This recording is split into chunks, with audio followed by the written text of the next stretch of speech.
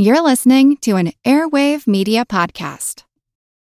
Is your business's phone menu sounding a little out of date, or like you just grabbed Carol from accounting to do it? No shade on Carol there. Well, then you need to get a new one recorded by Moxie LaBouche Voiceovers. Remember, my listeners get 50% off their purchase. You can email Moxie at yourbrainonfacts.com. Alarming things can happen on live TV. A broadcast of a concert on Iranian TV a few years ago absolutely scandalized some viewers. People began taking pictures of their TVs and posting it to social media. "Am I dreaming or what?" tweeted one man, unable to believe his eyes. What had been on the screen during this celebration of the Prophet Muhammad's birthday that caused such a fervor? Was it a depiction of Muhammad, a woman in immodest clothes, a controversial political protest? People watching were shocked when they saw musical instruments being played. My name's Moxie, and this is Your Brain on Facts. Another day is here, and you're ready for it. What to wear? Check. Breakfast, lunch, and dinner? Check. Planning for what's next and how to save for it? That's where Bank of America can help. For your financial to-dos, Bank of America has experts ready to help get you closer to your goals. Get started at one of our local financial centers or 24/7 in our mobile banking app. Find a location near you at bankofamerica.com/talktous. What would you like the power to do? Mobile banking requires downloading the app and is only available for select devices. Message and data rates may apply. Bank of America N.A., member FDIC. Let me open the show today by dividing the room. Bagpipes are awesome.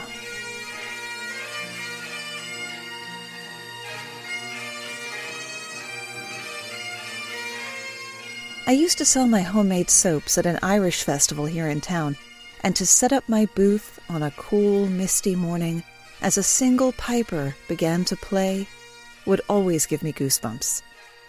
And don't go saying that bagpipes are Scottish, not Irish either.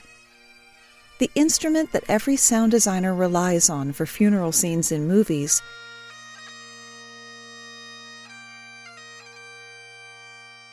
goes way, way back, and was created in distant, disparate places.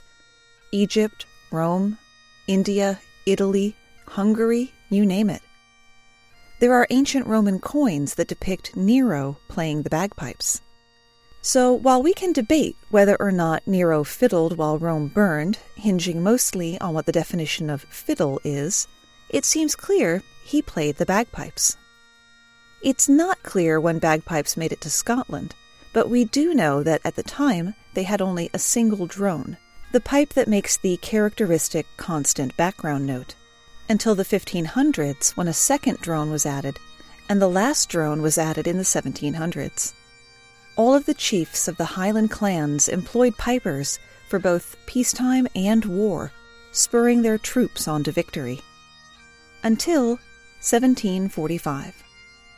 Bagpipes were linked to Jacobitism, the movement that sought to remove James II from the British throne and restore the Catholic Stuart kings. The Jacobites saw the bagpipes as an icon of Scottish national belonging and military pride, while their loyalist opponents saw it, at best, as a risible accessory for unflattering caricatures, and at worst, as an instrument of war. Carrying pipes was viewed the same as carrying a weapon, and a York man was tried for treason. The court declared, quote, "No Highland regiment ever marched without a piper, and therefore his bagpipes, in the eyes of the law, was an instrument of warfare," and sentenced him to death. But John Gibson, author of Traditional Gaelic Bagpiping 1745 to 1945, said it didn't happen that way. The bagpipe ban, not the execution, that part happened. In fact, the execution of the piper James Reed might have contributed to the muddling of the historical waters. Some of the confusion seems to stem from the Disarming Act of 1746, which would get an amendment, quote, restraining the use of the Highland dress. This outlawed tartan and plaid, but didn't say anything about bagpipes. James Reed may well have been a piper, but that wasn't why he got the short drop and sudden stop. He'd taken part in Jacobite rebellions, and his conviction had nothing to do with the Disarming Act. So a case could be made that the 1745 ban didn't actually happen. That makes that one line from Braveheart, "What are they doing?" "Saying goodbye in their own way. Playing outlawed tunes on outlawed pipes." twice as wrong, since that's set over 4 centuries earlier. The bagpipes were verifiably banned in the 1940s in Poland. Germans forbade the Poles to play their pipes for a similar reason, because of its ability to stir up nationalist spirit. Just think about that the next time you say it sounds like a bag of cats in a garbage disposal. In fairness, though, you're not completely alone in your entirely wrong hatred of bagpipes. In 1897, Belgium sent an expedition to Antarctica with the intention of being the first party to overwinter there. Even in modern Antarctica with modern transportation, a lot of planning goes into keeping a crew alive. If you're in charge of the food, you might have to plan out a year's worth of meals and order your supplies 18 months in advance. And that's today. So imagine what it was like more than 120 years ago. Part of the plan of the RV Belgica, that being the ship that they took, was to hunt and eat penguins, which would not only provide them with fat and protein, but also vitamin C to ward off scurvy. Catching animals perfectly adapted to the harshest climate on Earth turned out to be much easier than they thought. The supplies of the ship included a few musical instruments to maintain morale and whatnot. Apparently, all you had to do was play the trumpet, and the penguins would come right up to you. When one man took out his banjo and played It's a Long Way to Tipperary, a whole raft of penguins, which is the collective noun, gathered to listen. The reception was somewhat more critical for the bagpiper. The penguins fled in terror and plunged back into the sea. Tremendous tinkerer Benjamin Franklin had been so captivated by performances on musical glasses, where you rub your fingers around the rim of glasses with different amounts of water in them to produce different notes. It was big in the 18th century, and Franklin wanted to see if he could make it even better. He saw that before each concert, the performer would tune the instrument by filling each glass with just the right amount of water. That sounds like a faff. And if you watched Miss Congeniality, by choice or because it was on in the waiting room, you know that musical glasses are one of the few instruments that can be ruined by being mistaken for craft services. In a letter written in 1762 to the Italian scientist Giambattista Beccaria, Franklin described a musical instrument he had designed that made use of 37 cups. To help you visualize it, rather than cups, think bowls, each one a little bit smaller than the last. Picture them in a neat stack. Now imagine a rod going down through the lot, turning it on its side and having them spin on that rod as an axle, thanks to a foot pedal and flywheel. Below our sideways stack, a pan might be added to catch the water dripping off the bowls from the player's fingers. Would it have worked if they'd spun it through the water instead, I wondered. Franklin wrote that his new invention seems peculiarly adaptive to Italian music, especially that of the soft and plaintive kind. Its tones are incomparably sweet beyond those of any other, that they may be swelled and softened at pleasure by stronger or weaker pressures of the finger and continued to any length, and that the instrument, being once well tuned, never again wants tuning. In honor of your musical language, I have borrowed from it the name of this instrument, calling it the harmonica. Hearken to an instrument whose sound is so ethereal it was dubbed by some the angel's organ.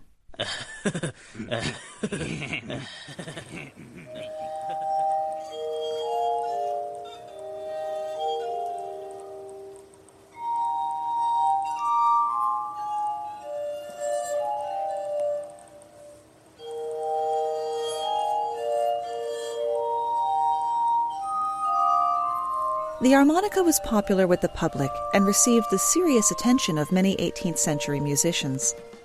Its music was used as a therapeutic tool by Franz Mesmer, the man who gave us the theory of animal magnetism and whose name became a verb for hypnosis. Mesmerize, during the heyday of his Parisian practice in the 1780s. Over in the Palace of Versailles, no less than Marie Antoinette was playing it. Franklin himself enjoyed performing on the glass harmonica and seemed to always have one in his living quarters. Mademoiselle Brion de Jouy, a dear friend of Franklin's despite being 40 years his junior, was an accomplished musician and composer, and her harmonica can still be seen in the Bakken Museum in Minneapolis. Do I have any Minnesotans out there listening today? Give me a holler over on our social media, Facebook and Instagram /YourBrainOnFacts and Twitter @BrainOnFactsPod. If you want to share your experience of having been to the Bakken Museum, or anything you'd like to share really, you can also join us in our Facebook group, The Brainiacs Break Room, or on the r/YourBrainOnFacts subreddit. Not everyone was a fan of the glass harmonica's ethereal sound, though. Rumors began to waft around that the music induced madness in otherwise healthy people.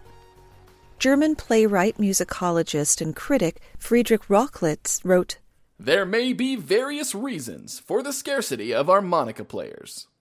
Principally, the almost universally shared opinion is that playing it is damaging to the health, that it excessively stimulates the nerves, plunges the player into a nagging depression and hence into a dark and melancholy mood."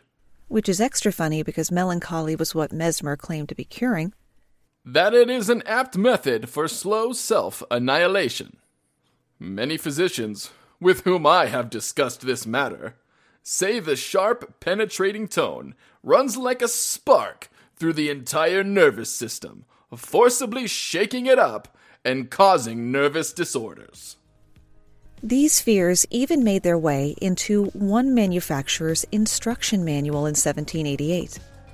If you have been upset by harmful novels, false friends, or perhaps a deceiving girl, then abstain from playing the harmonica. It will only upset you even more. There are people of this kind, of both sexes, who must be advised not to study the instrument, in order that their state of mind should not be aggravated.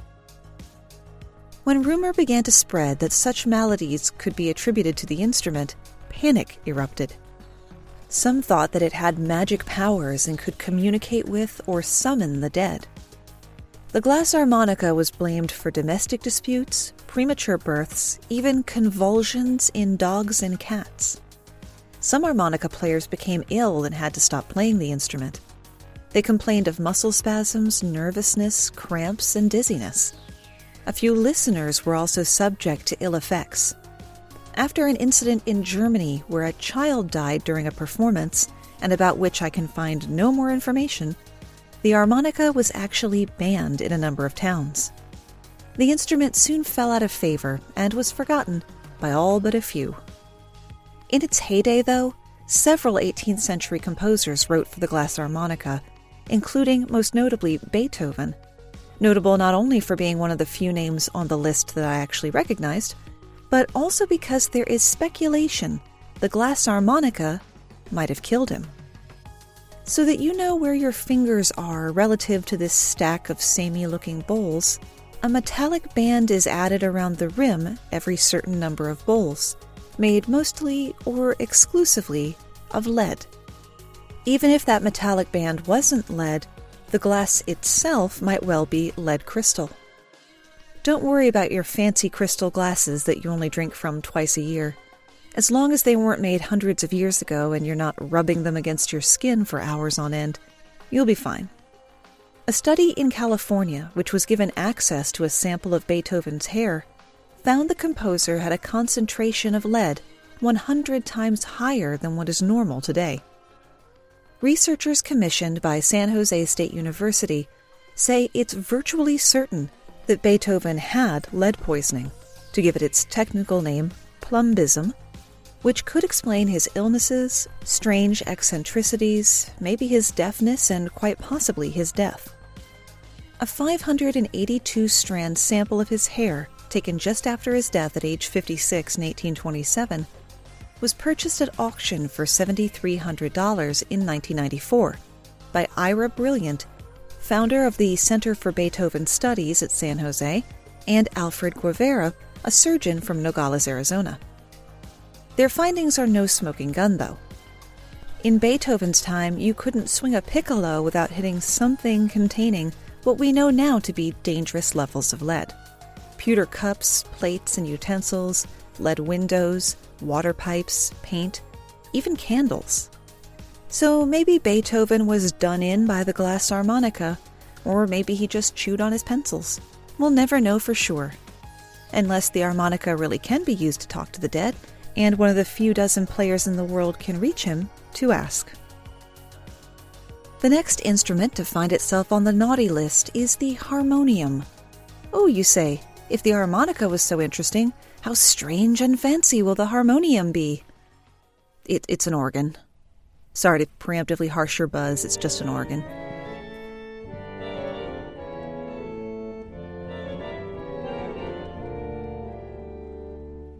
The reason it was banned is interesting, though. It was banned for being too British, even though it was created by a Dane, inspired by the Chinese, by way of an Italian, and then modified by an Indian. The prototype of the harmonium was designed by Christian Gottlieb Kratzenstein, a professor, not of music, but physiology, at the University of Copenhagen, who could often be found experimenting with the effects of electricity on the human body. He was fascinated by the sound and mechanisms of the sheng, a Chinese free reed instrument that Marco Polo had introduced to Europe centuries earlier.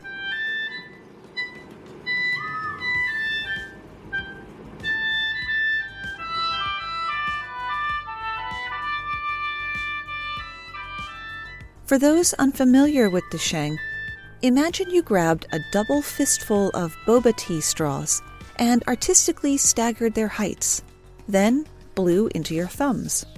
It sounds weird, I'll mark you, but when you Google it, you'll say, actually, that's exactly what that looks like.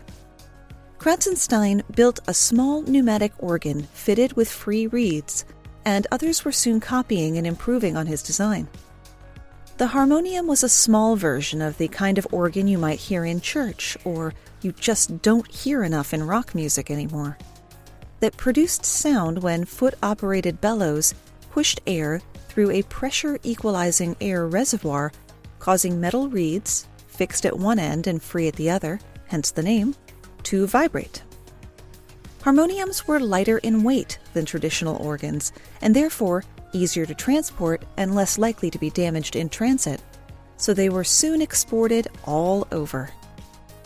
Being smaller meant they also cost less, so you didn't have to be in the top 1% to have a harmonium in the living room.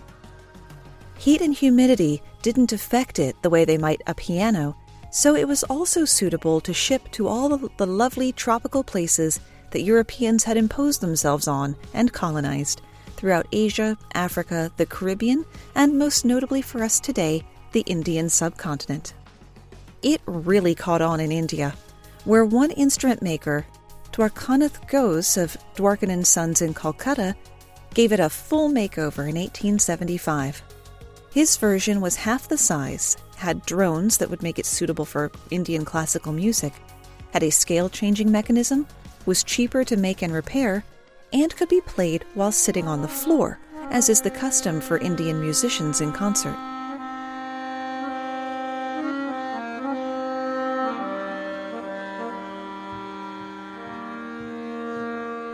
Even though prominent names in music were soon writing pieces for the harmonium and including it in operas, others viewed it as an agent of unwelcome foreign musical sensibility. You see, it's all to do with microtones. You know the 8-note octave, do, re, mi, and so on. Imagine the octave divided into 12 notes, as you have with the white and black keys on a piano.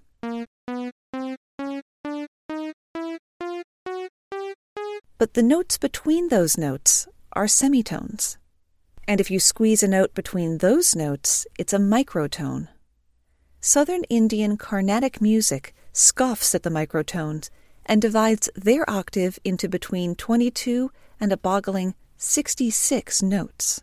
Regardless of what your maximum number of microtones is, it's thought to be the smallest difference in tone that the human ear can actually hear. So instead of singing notes in a plain manner, like sa ma ga ma ni da ni pa da ni sa, we add some curves and slides and make it sound like sa ma ga ma ni da ni pa da ni sa. The recently relaunched YouTube channel This Exists did a great video about it, and I'll put a link in the show notes.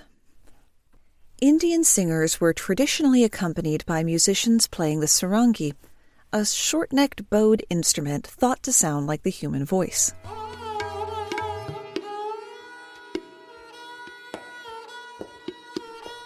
The sarangi is difficult to master and needs constant retuning. Plus, it carried an association with courtesans, which all helped the harmonium to gain market share.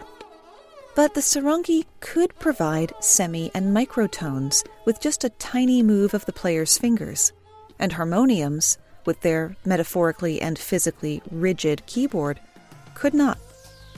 Also, they'd been introduced to the country by an invading nation who, in 1905, thought it would be keen to split Bengal in half like it was Berlin. Bengal, where 3 million people would starve to death a generation later, thanks in no small part to Winston Churchill.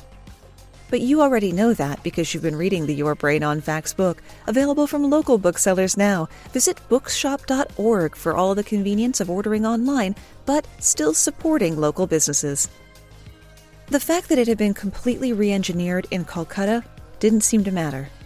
All India Radio, which at the time had the monopoly over commercial radio broadcasts in India, banned the instrument from the airwaves beginning in 1940. The attempt to banish the sound of the harmonium was part of an attempt to define a national sound for India, distinct from the West. The die-hard harmonium heads weren't deterred, though. They appreciated the way you could always get the note the way you expect it to sound, unlike the fussy and finicky sarangi. Harmoniums were also a heavy hitter in teaching music. All India Radio partially lifted the ban in 1970 for classical music only. To this day, they'll allow a harmonium as part of an orchestra, but not as a soloist. When you need mealtime inspiration, it's worth shopping Kroger, where you'll find over 30,000 mouth-watering choices that excite your inner foodie. And no matter what tasty choice you make, you'll enjoy our everyday low prices, plus extra ways to save, like digital coupons worth over $600 each week. You can also save up to $1 off per gallon at the pump with fuel points. More savings and more inspiring flavors make shopping Kroger worth it every time. Kroger, fresh for everyone. Fuel restrictions apply. I'm Jane Perlez, longtime foreign correspondent and former Beijing bureau chief for the New York Times. I've been a foreign correspondent in lots of places: Somalia, Indonesia, Pakistan, but nowhere as important to the world as China. I mean, China is not dropping anti-democratic paratroopers into Montana. But of course, we did see things like the weather balloon/spy balloon riveting the whole country for a week. This is Face Off, an 8-part series in which we'll take you behind the scenes to key moments in the tumultuous U.S.-China relationship. We'll speak with a diplomat, a spy, a tech reporter, a U.S. admiral, even Yo-Yo Ma. Plus, my pal and noted China historian Rana Mitter joins the conversation. We'll look at what's driving the two nations apart and explore whether anything can help bring them back together. Face Off launches April 9th. If you didn't like my devotion to the bagpipes at the top of the show, you're going to hate how hard I stand this next instrument.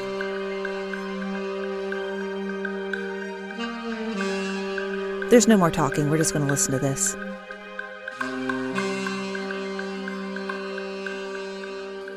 And then the Night Court theme.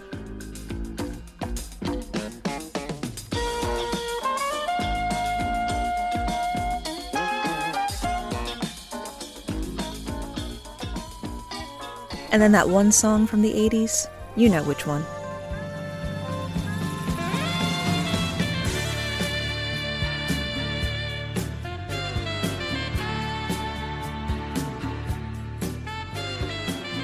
While the saxophone has indeed been banned, I want to talk to you about its obvious once it's been pointed out shadow ban.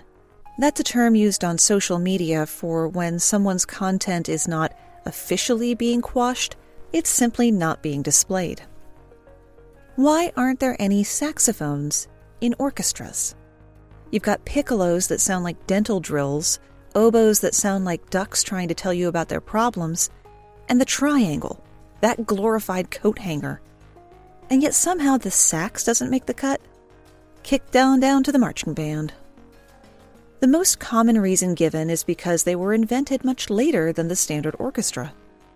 Well, so was the tuba, and it sounds like a slowed-down fart. Some contend that the sound color of the saxophone doesn't blend well with the other woodwinds on account of, not to be reductive, they aren't made of wood. Some late Romantic and modern composers did write for saxophone, but they highlight how the sax stands out. At the end of the day, there isn't one clear reason why the saxophone was omitted. It may simply be one of those things that had trouble catching on. It took absolute donkey's years for the bendy bit of baritone to make space for itself in the musical world since it was created in the 1840s. The name and the noise come from Belgian instrument maker Adolphe Sax, and inventing the saxophone doesn't even make the top 10 most interesting things that happened to him. As a boy, Sax was struck on the head by a slate roof tile, swallowed a needle, fell down a flight of stairs onto a stone floor, toppled onto a burning stove, got blown across a room by a gunpowder explosion, fell in a river and was found downstream floating face down, drank some sulfuric acid, and, in a separate incident, a mix of white lead and copper oxide by accident. If you want to hear those in more detail, meet me over at patreon.com/yourbrainonfacts for the first bonus mini episode of this month. You'll also get to vote on next week's topic, and depending on the tier, there's a t-shirt in it for you. Sax could play the flute and clarinet at an early age, and he began tinkering with improved designs for them in his early teens. So Sax managed somehow to survive to adulthood and played around with different instrument designs, getting into a stone groove after he made a clarinet from brass, essentially a soprano saxophone. Sax invented not one saxophone, but 14, or at least that's the number of patents on saxophones he got. They range from an F contrabass,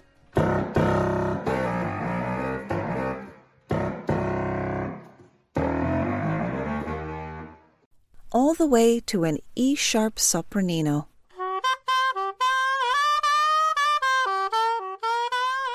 It didn't exactly turn the world of music on its ear, but a number of notable composers fell in love with it. Hector Berlioz said, "It cries, sighs, and dreams. It possesses a crescendo and can gradually diminish until it is only an echo of an echo. I know of no other instrument that possesses this particular capacity to reach the outer limits of audible sound."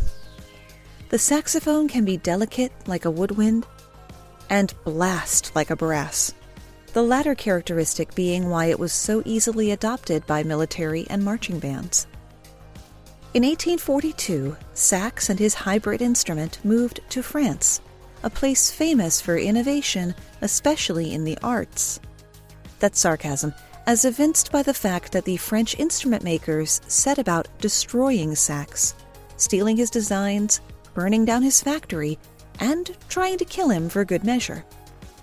Our bastion of good luck went bankrupt twice and died penniless. He didn't even live long enough to see Pope Pius X ban saxophones in 1903. And officially, that ban is still in effect. In churches. It's not like all Catholics are fish on Friday and saxophones never.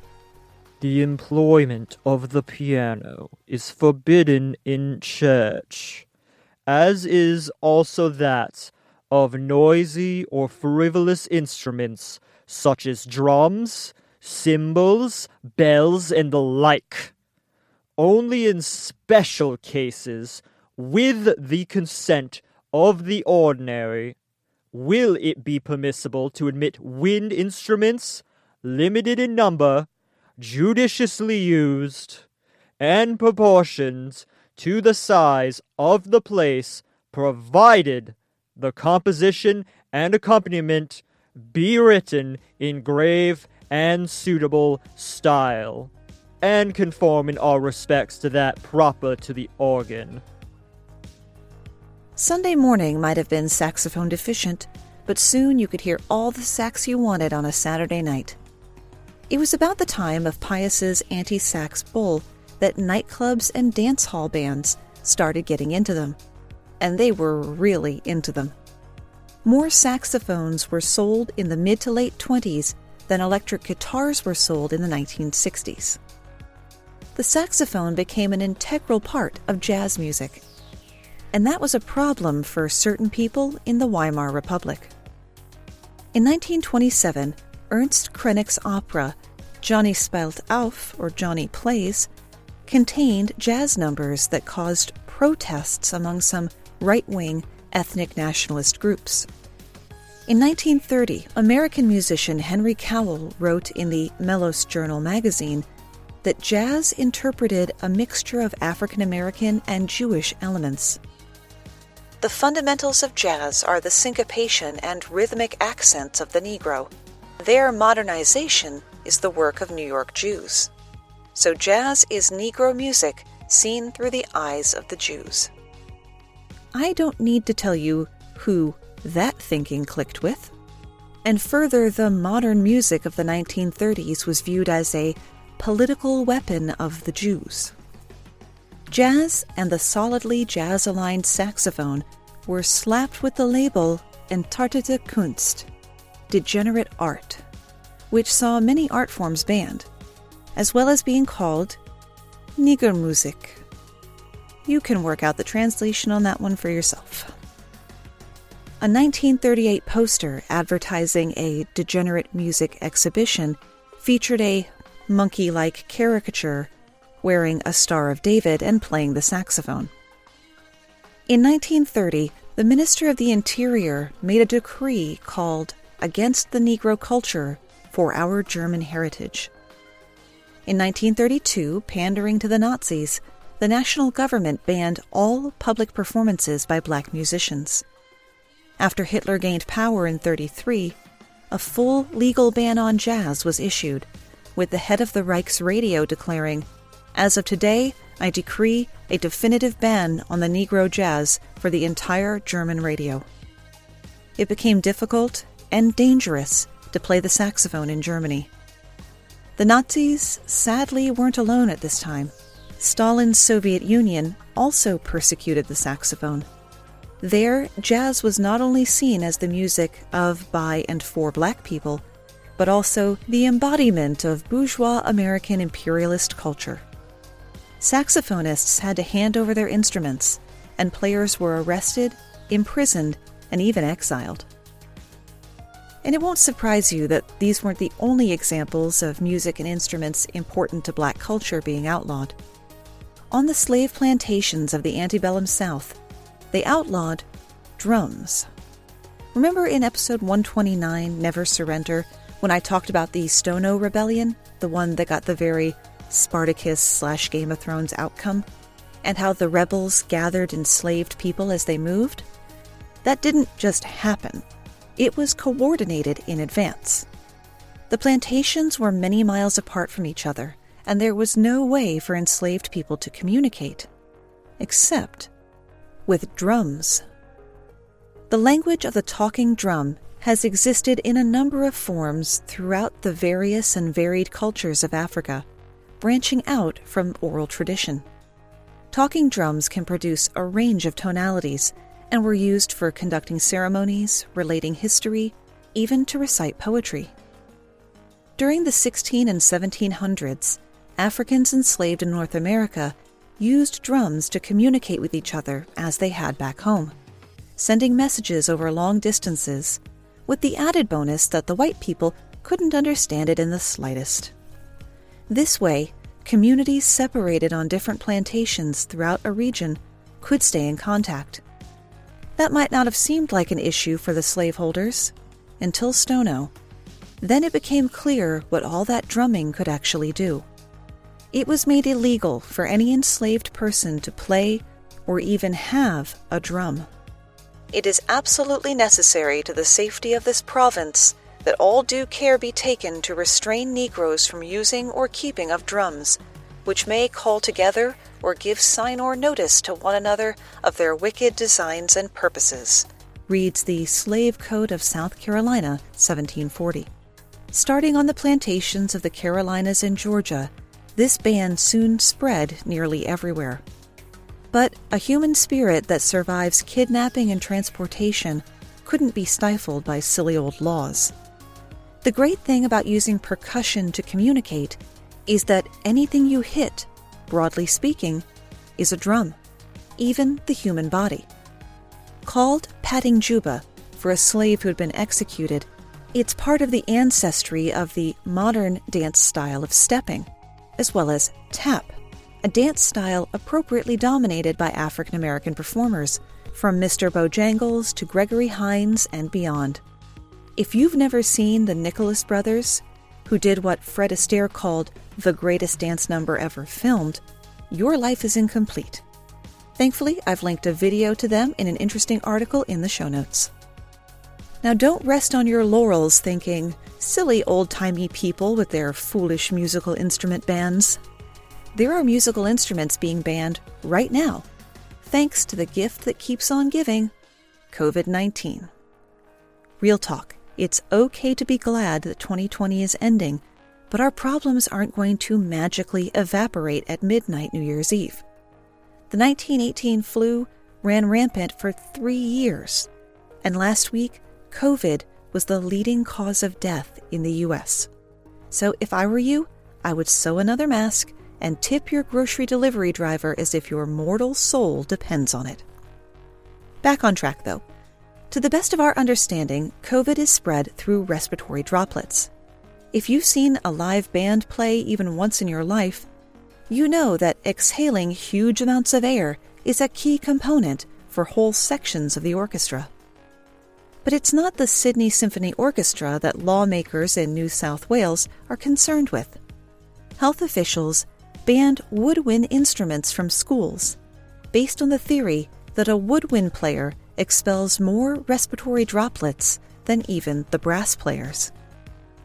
This line of thought isn't exclusive to Oz. At Clemson University in South Carolina, the head band director, Mark Speed, is trying to work out how to keep the music program alive. Teaching band isn't the easiest thing to do over Skype, after all. No studies had actually been done on the aerosols of a band room, so Speed formed a committee of band directors and raised funds to study band rooms in 3 states. His associates in the International Coalition of Performing Arts Aerosol Study, Shelley Miller and Jelena Srebrick, brought musicians into the labs and recorded what players were blasting into the air from various instruments, as well as testing actors and chorus members. The playing of lung-powered instruments was found to be worse than talking, though not as bad as coughing. They found that woodwinds were worse than brass instruments because the warm, moist breath of the player collides with the cooler, drier air from outside inside the instrument and condenses, only to trickle out through the various openings and holes for the keys. In brass instruments, the air has to travel farther. Imagine an uncoiled trumpet next to, say, a flute. The condensation accumulates at the spit valve, which can, in theory, be emptied safely. The very worst culprit? The worst instrument of all? The oboe, which can quickly fill an entire room with vapor. And that's where we run out of ideas, at least for today. So what was all the kerfuffle over the musicians on Iranian television? Musical instruments have been banned on Iranian state television for more than 3 decades. Some Shia Muslim clerics say broadcasting musical instruments is haram, an act forbidden by Islamic law, even though music is as important to Persian culture as it is to anyone else's. According to Iran's supreme leader, Ayatollah Ali Khamenei, although music is halal, the opposite of haram, promoting and teaching it is not compatible with our highest values. Normally, if a live performance is being aired, the singer will be on stage, but the band will be in the wings or behind a screen. Failing that, the line director will cut to stock video of meadows or clouds rather than show the band. Many Iranians find the restriction ridiculous, and a band called Palette used their invitation to perform on TV as a chance to point out how silly it is. They mimed playing their instruments, and that was perfectly fine to air. Thanks to all of our guest voices, Zach from Wasteland Active Radio, Matt from The Campaign, Tales of Questionable Role Models, it's a D&D thing, Andrew from 1999, The Year That Rocked Cinema, Drew from The Misery Machine, and Thomas from the Physical Attraction Podcast. All of their shows are linked in the show notes too. And you can always find the script and research links at yourbrainonfacts.com. Thanks for spending part of your day with me, and stay safe.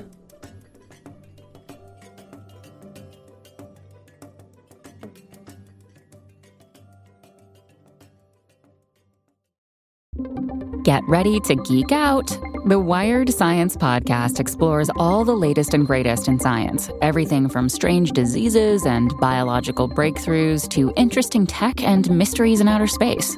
Listen to Wired Science today wherever you get your podcasts. That's Wired Science wherever you get your podcasts.